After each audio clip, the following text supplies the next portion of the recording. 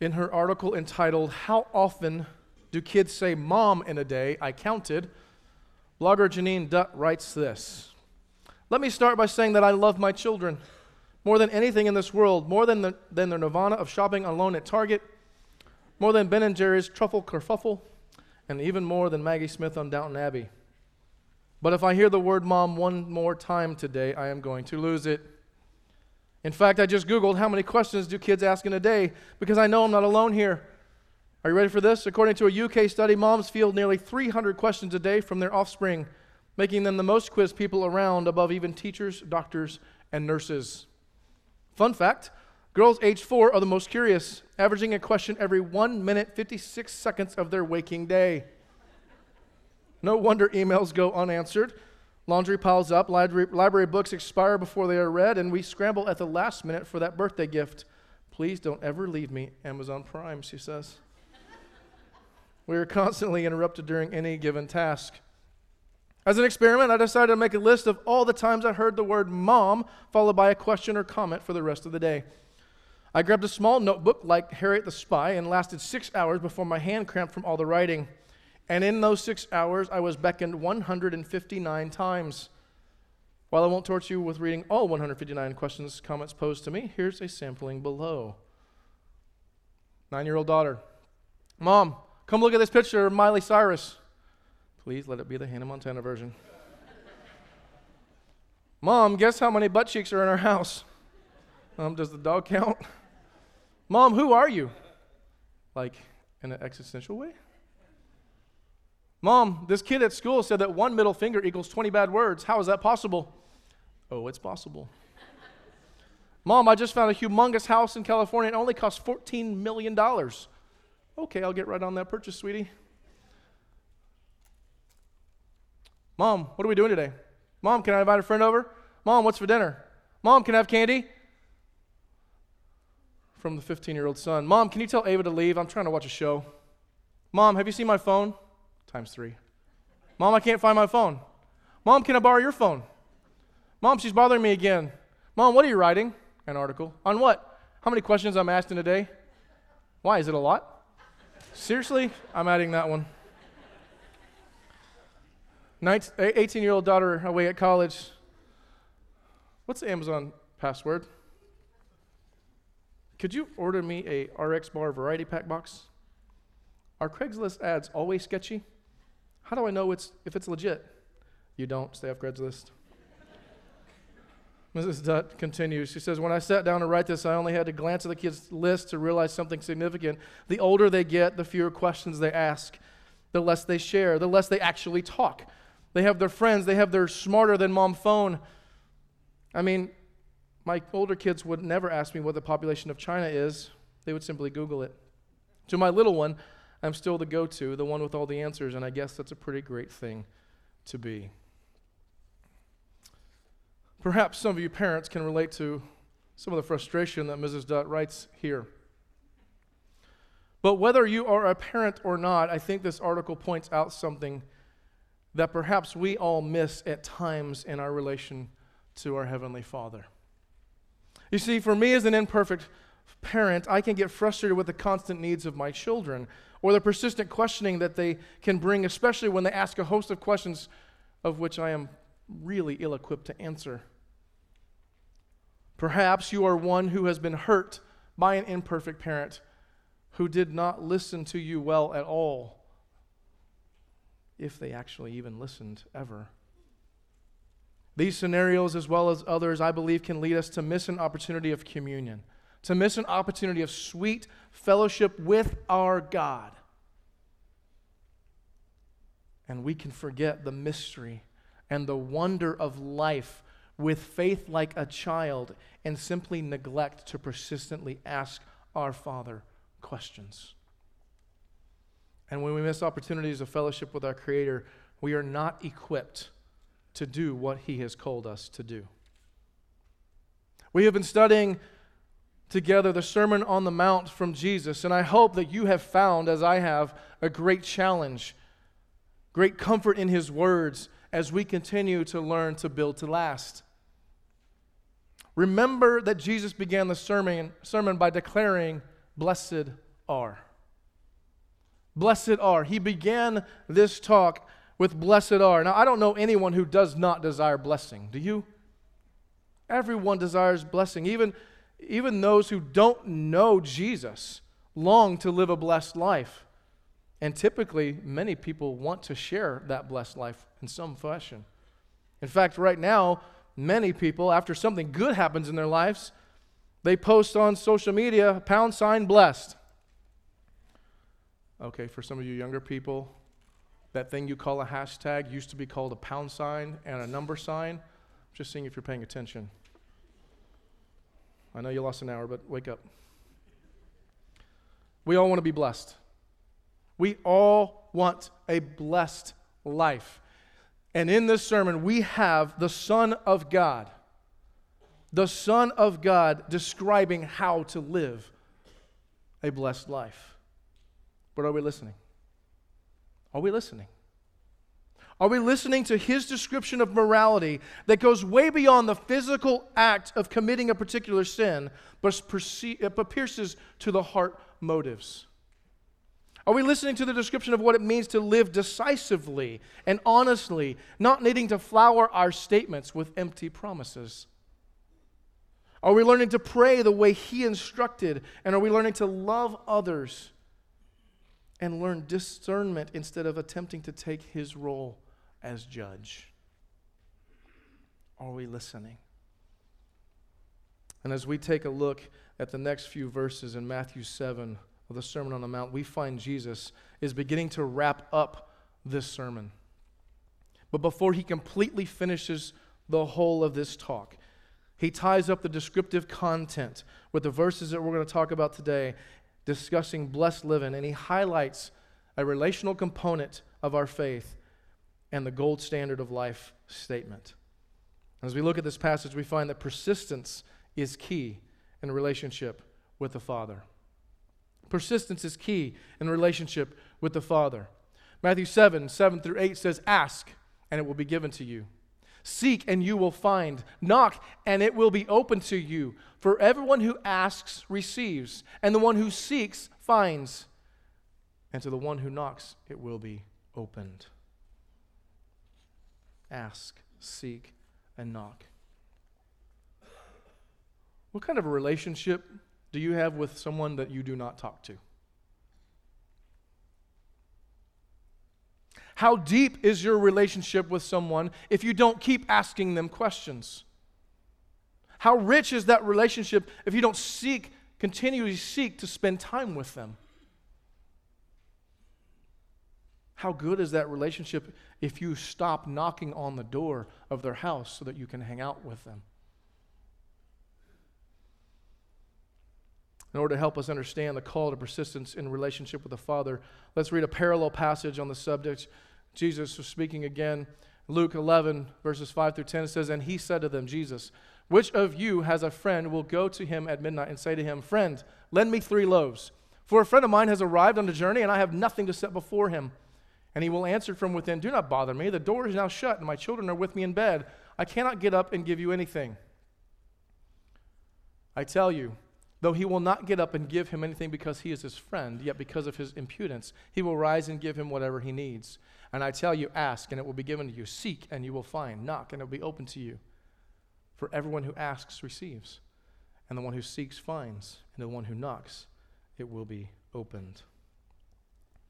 See, this story highlights, again, the importance of persistence, because the one man did not get up to help his friend simply because he was a friend.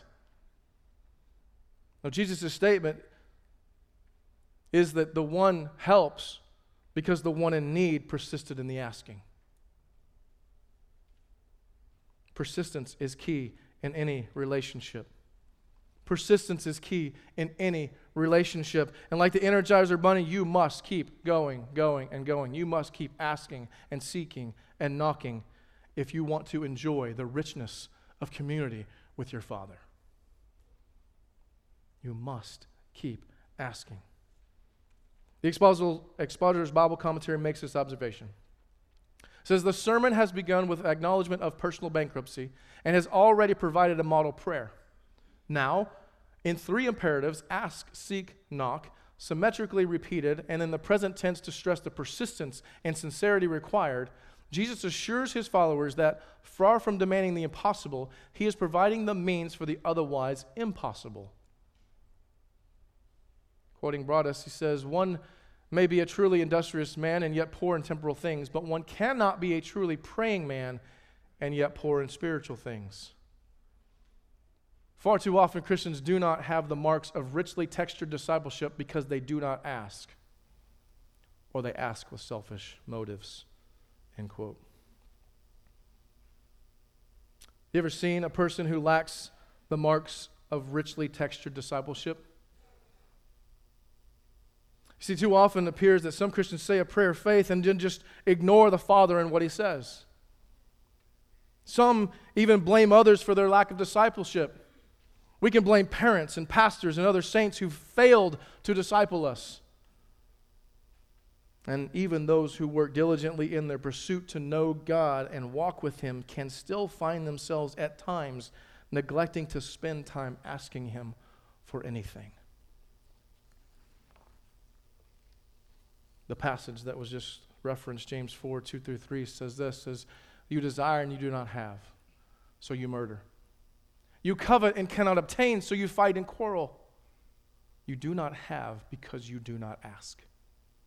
You ask and do not receive because you ask wrongly to spend it on your passions." You don't have because you don't ask. Let's talk about that for just a moment. Come on out, kid. Have a guest for just a moment. This is my number 3 child, my oldest daughter. Tell everybody your name, please. Grayson. Grayson, how are you today? How are you doing? Good. Good. I changed the question a little bit, didn't I? Yeah. Trying to mess with you a little bit. All right, so have you ever had a time in your life that you should have asked mom or dad a question and asked for help, but you did not? Yes. Yes. Okay. Can you tell everybody one of those times, please? I didn't ask for help when I needed help to open a locker. Okay, you needed to open a locker. Is this a school? Yes. A locker at school. You needed help, and you didn't ask for help. So what happened eventually? I got my shoes stolen. You got your shoes stolen. Yes. That stinks. Actually stinks. I don't know why people would steal dirty shoes, but it's okay. All right, so your shoes were stolen. Okay. So let me ask you a different question. Am I a perfect father? No. She was quick. Take a breath. I knew she was going to say that, but still kind of reminds me of my need. All right, so I'm not a perfect father. We know that, right? But do you have confidence in me as a dad? Do you trust me? If you ask for help, do you think I would try to help you? Yes. Yes. But you didn't ask. No. Not at that time, you didn't. Okay.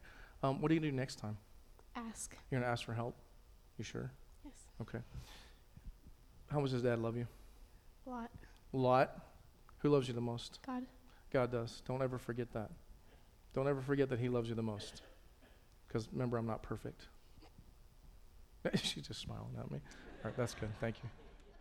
Give her a hand. It's not easy to stand up and tell people you're wrong.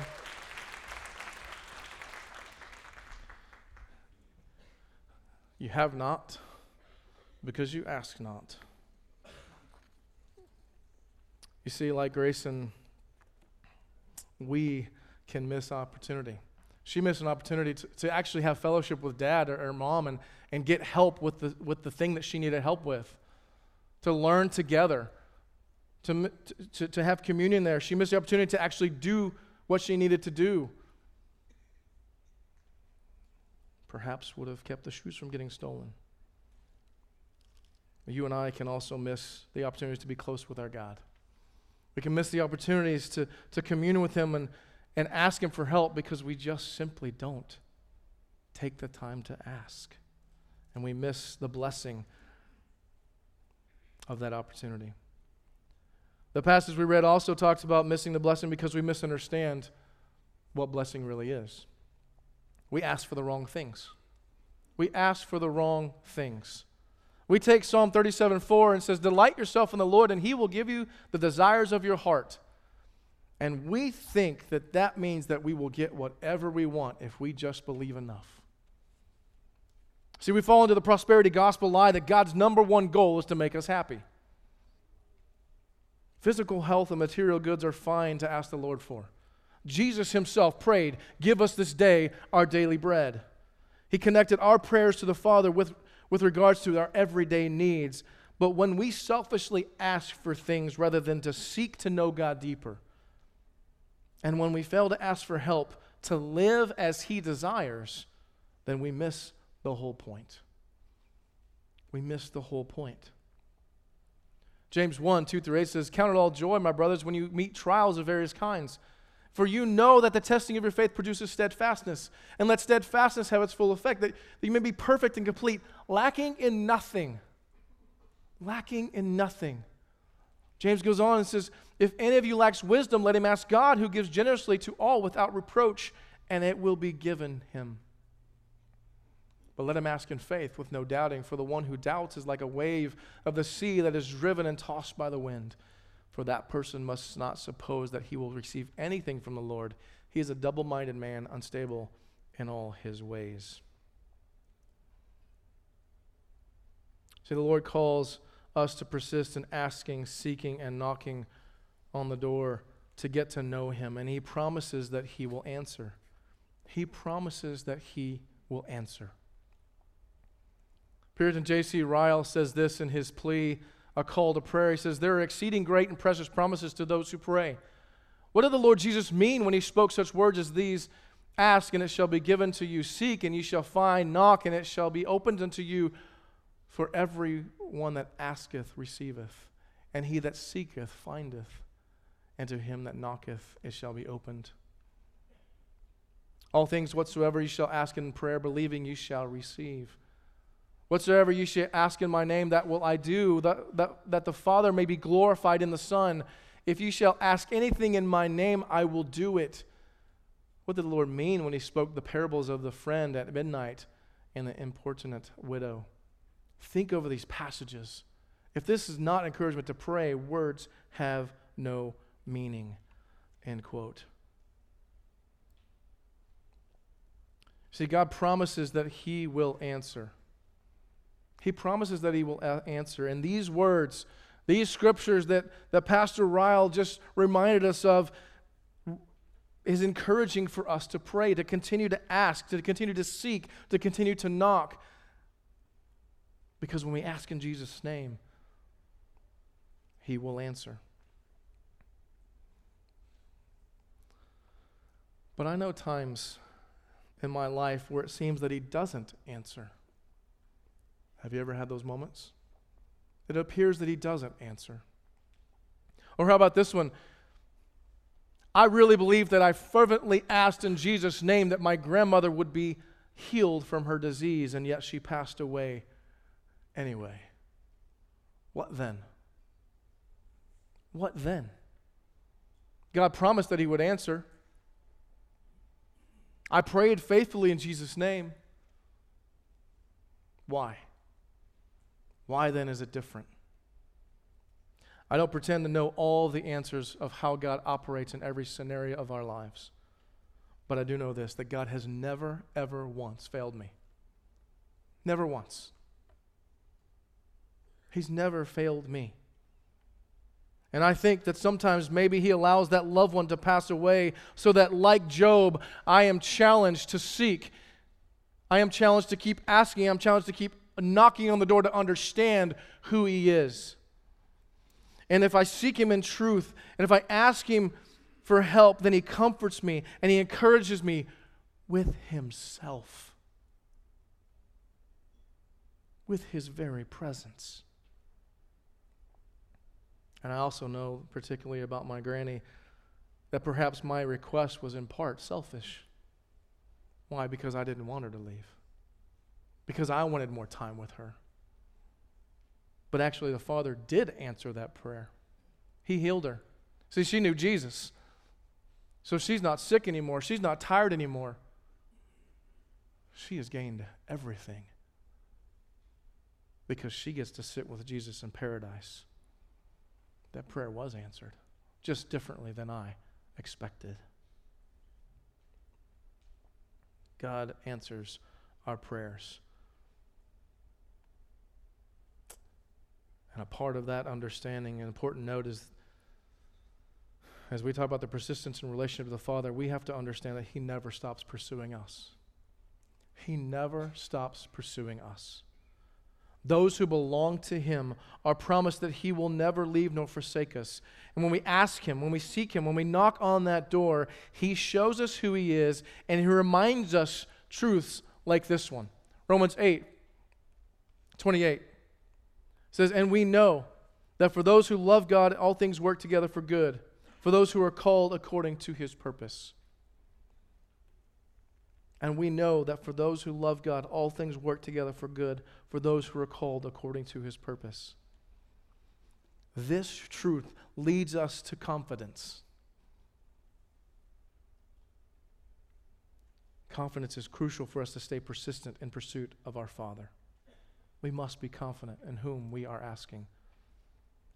Matthew 7:9-11 speaks of this. It says, "Or which one of you, if his son asks him for bread, will give him a stone? Or if he asks for a fish, will give him a serpent? If you then who are evil know how to give good gifts to your children, how much more will your Father who is in heaven give good gifts to those who ask Him?" Any of you parents ever given your kids rocks to eat when they're hungry? No, me neither. I might have wanted to sometime. But as an imperfect father, actually, I do know how to give my child a good thing. And I may not be a short order cook and give them everything that they wish, but I will not feed them rocks. Or I may not bow to their every whim like a genie in a bottle, but I will seek to care for them and not throw poison at them. How much more does the perfect Father love His children? How much more can we trust Him? We can have confidence in Him because He is so much greater, and He's able to care for us, His children. He is able to care for all of our needs. J.C. Ryle again says this, he says, "There are wonderful examples in Scripture of the power of prayer. Nothing seems to be too great, too hard, or too difficult for prayer to do. It has obtained things that seemed impossible and out of reach. It has won victories over fire, air, earth, and water. Prayer opened the Red Sea. Prayer brought water from the rock and bread from heaven. Prayer made the sun stand still. Prayer brought fire from the sky on Elijah's sacrifice. Prayer turned the counsel of Ahithophel into foolishness. Prayer overthrew the army of Sennacherib. Well might Mary, Queen of Scots, say, I fear John Knox's prayer more than an army of 10,000 men. Prayer has healed the sick. Prayer has raised the dead. Prayer has procured the conversion of souls." Jesus said to ask and to seek and to knock. Jesus said to be persistent in our relationship with our Father. And He has said that we can be persistent because He is trustworthy. He is a good, good Father. Just as we sang about a few moments ago, He is good, and He continues to prove Himself over and over again as one we can have confidence in, so we must persist in our asking. We must learn to ask for the right things, which means that we seek first the kingdom of God instead of our own stuff. And we must be confident in His giving. See, this confident, persistent seeking the kingdom of God is what allows us to live according to the gold standard of life. This persistence allows us to live according to the gold standard of life. You ever heard of the gold standard of money? Some of you heard that? Some of you have not heard that. Here's a definition. Gold standard is a monetary system in which paper money is freely convertible into a fixed amount of gold. In other words, gold backs the value of money. For a time in history, the gold standard was a system used in order to help many developing countries in the world economy to do business together. A common standard typically allows different people or groups to operate more effectively together, and the gold standard did that in many ways for a time across the world. But like many man-made systems, it didn't last. It didn't last. And if we read the next statement in our passage today, we find that Jesus brings up an old standard of living and puts His own twist on it. And living by this standard allows all people to live out the blessings of life. That statement in Matthew 7:12 says, "So whatever you wish that others would do to you, do also to them. For this is the law and the prophets."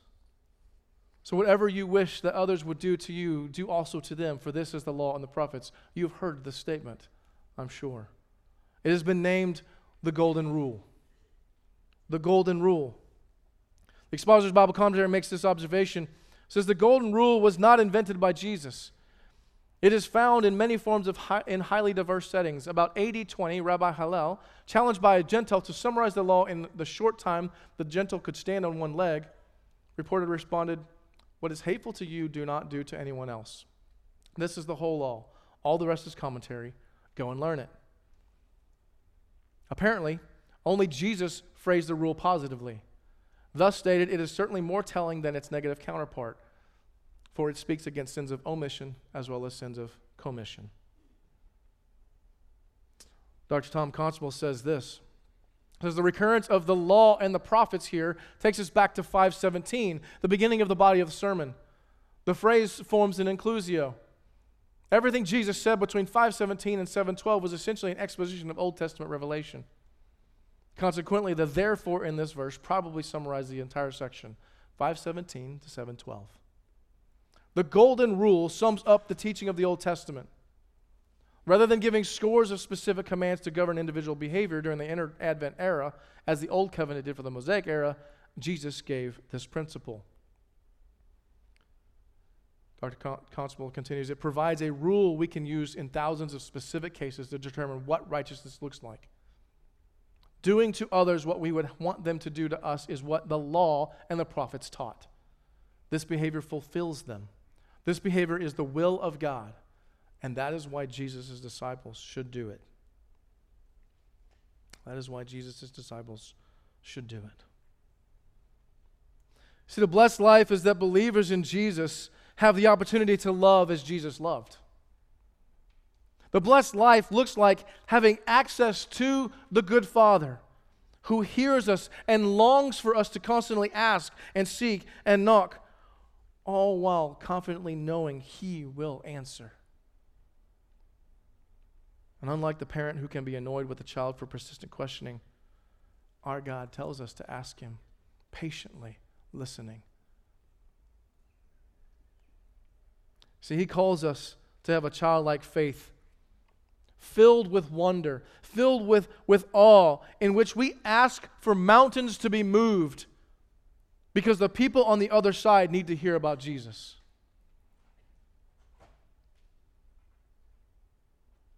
He commands us to cry out to Him to redeem the hearts of oppressive leaders who are killing our brothers and sisters. But His grace is sufficient for all.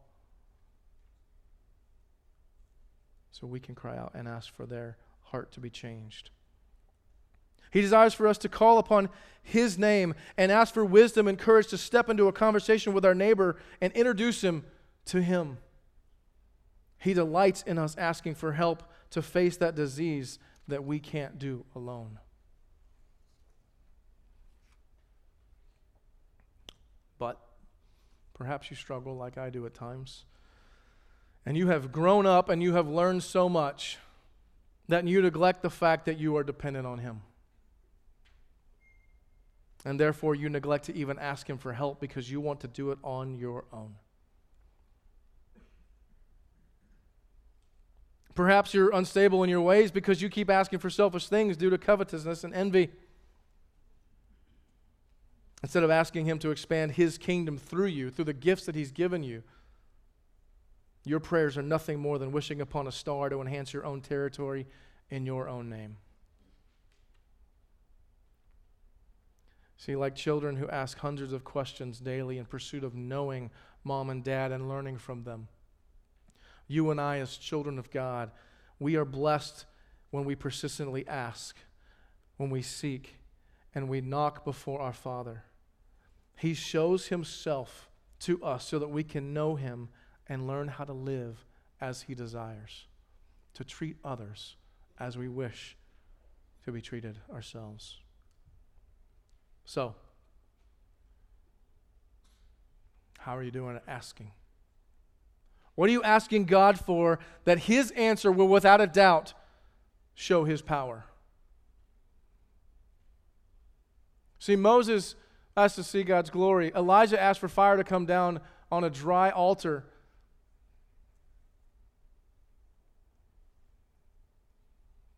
And we pray for things like a new dress, a new suit. Again, find things to pray for. But what are you asking God for that will test your faith in your family, in your church, in your community? What are you asking God for that will actually look like mountains being moved? And who are you specifically thinking about right now that you can care for this week? By name, you can ask the Lord to help you care for somebody, to follow the golden rule, to treat them in a way that shows his love and care.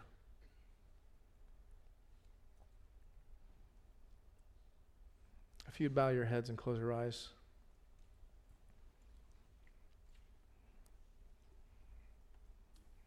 I like to do this from time to time. I do want us to stop and be quiet and actually practice what we've been talking about. I want you to ask God. I want you to seek him. Think about all those areas of your life and ask him for his power to show up. And come up with that name of the person you're going to care for this week and ask him for help to do that. Let's take a few moments to be quiet.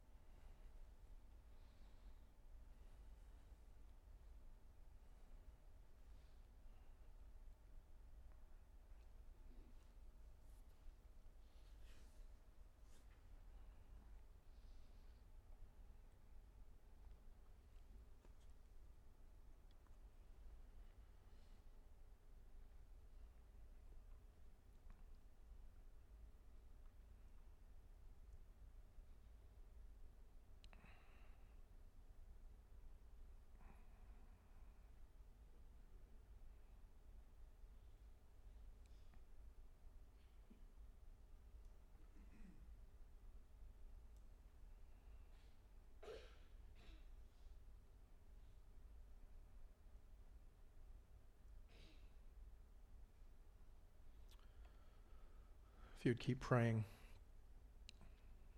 it's very possible that someone in this room does not know Jesus.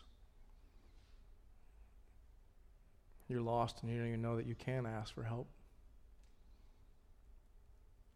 The scriptures say that God loved you so much that he gave his one and only son, Jesus, to die for you, that he would take your sin away, and that if you believe on him, that you shall be saved and have everlasting life. And I challenge you to ask God now to save you, to confess your sins, declare your need, and ask him to show you his glory.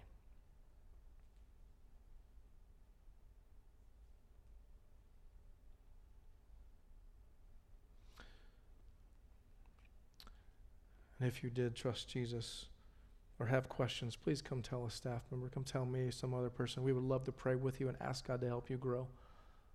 Please come find us. Father in heaven,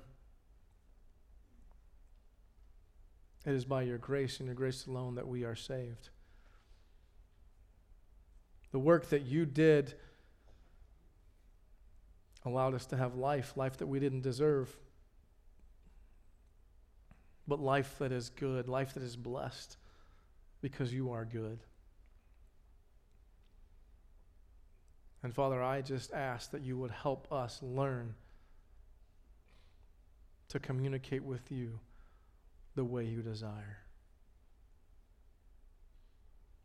Move in our hearts that we would go to you first in everything in life, that we would ask you first, that would seek your desires above our own, and because of that, we would be blessed and able to bless those around us, that we would be able to treat others the way we desire to be treated. In Jesus' name, amen.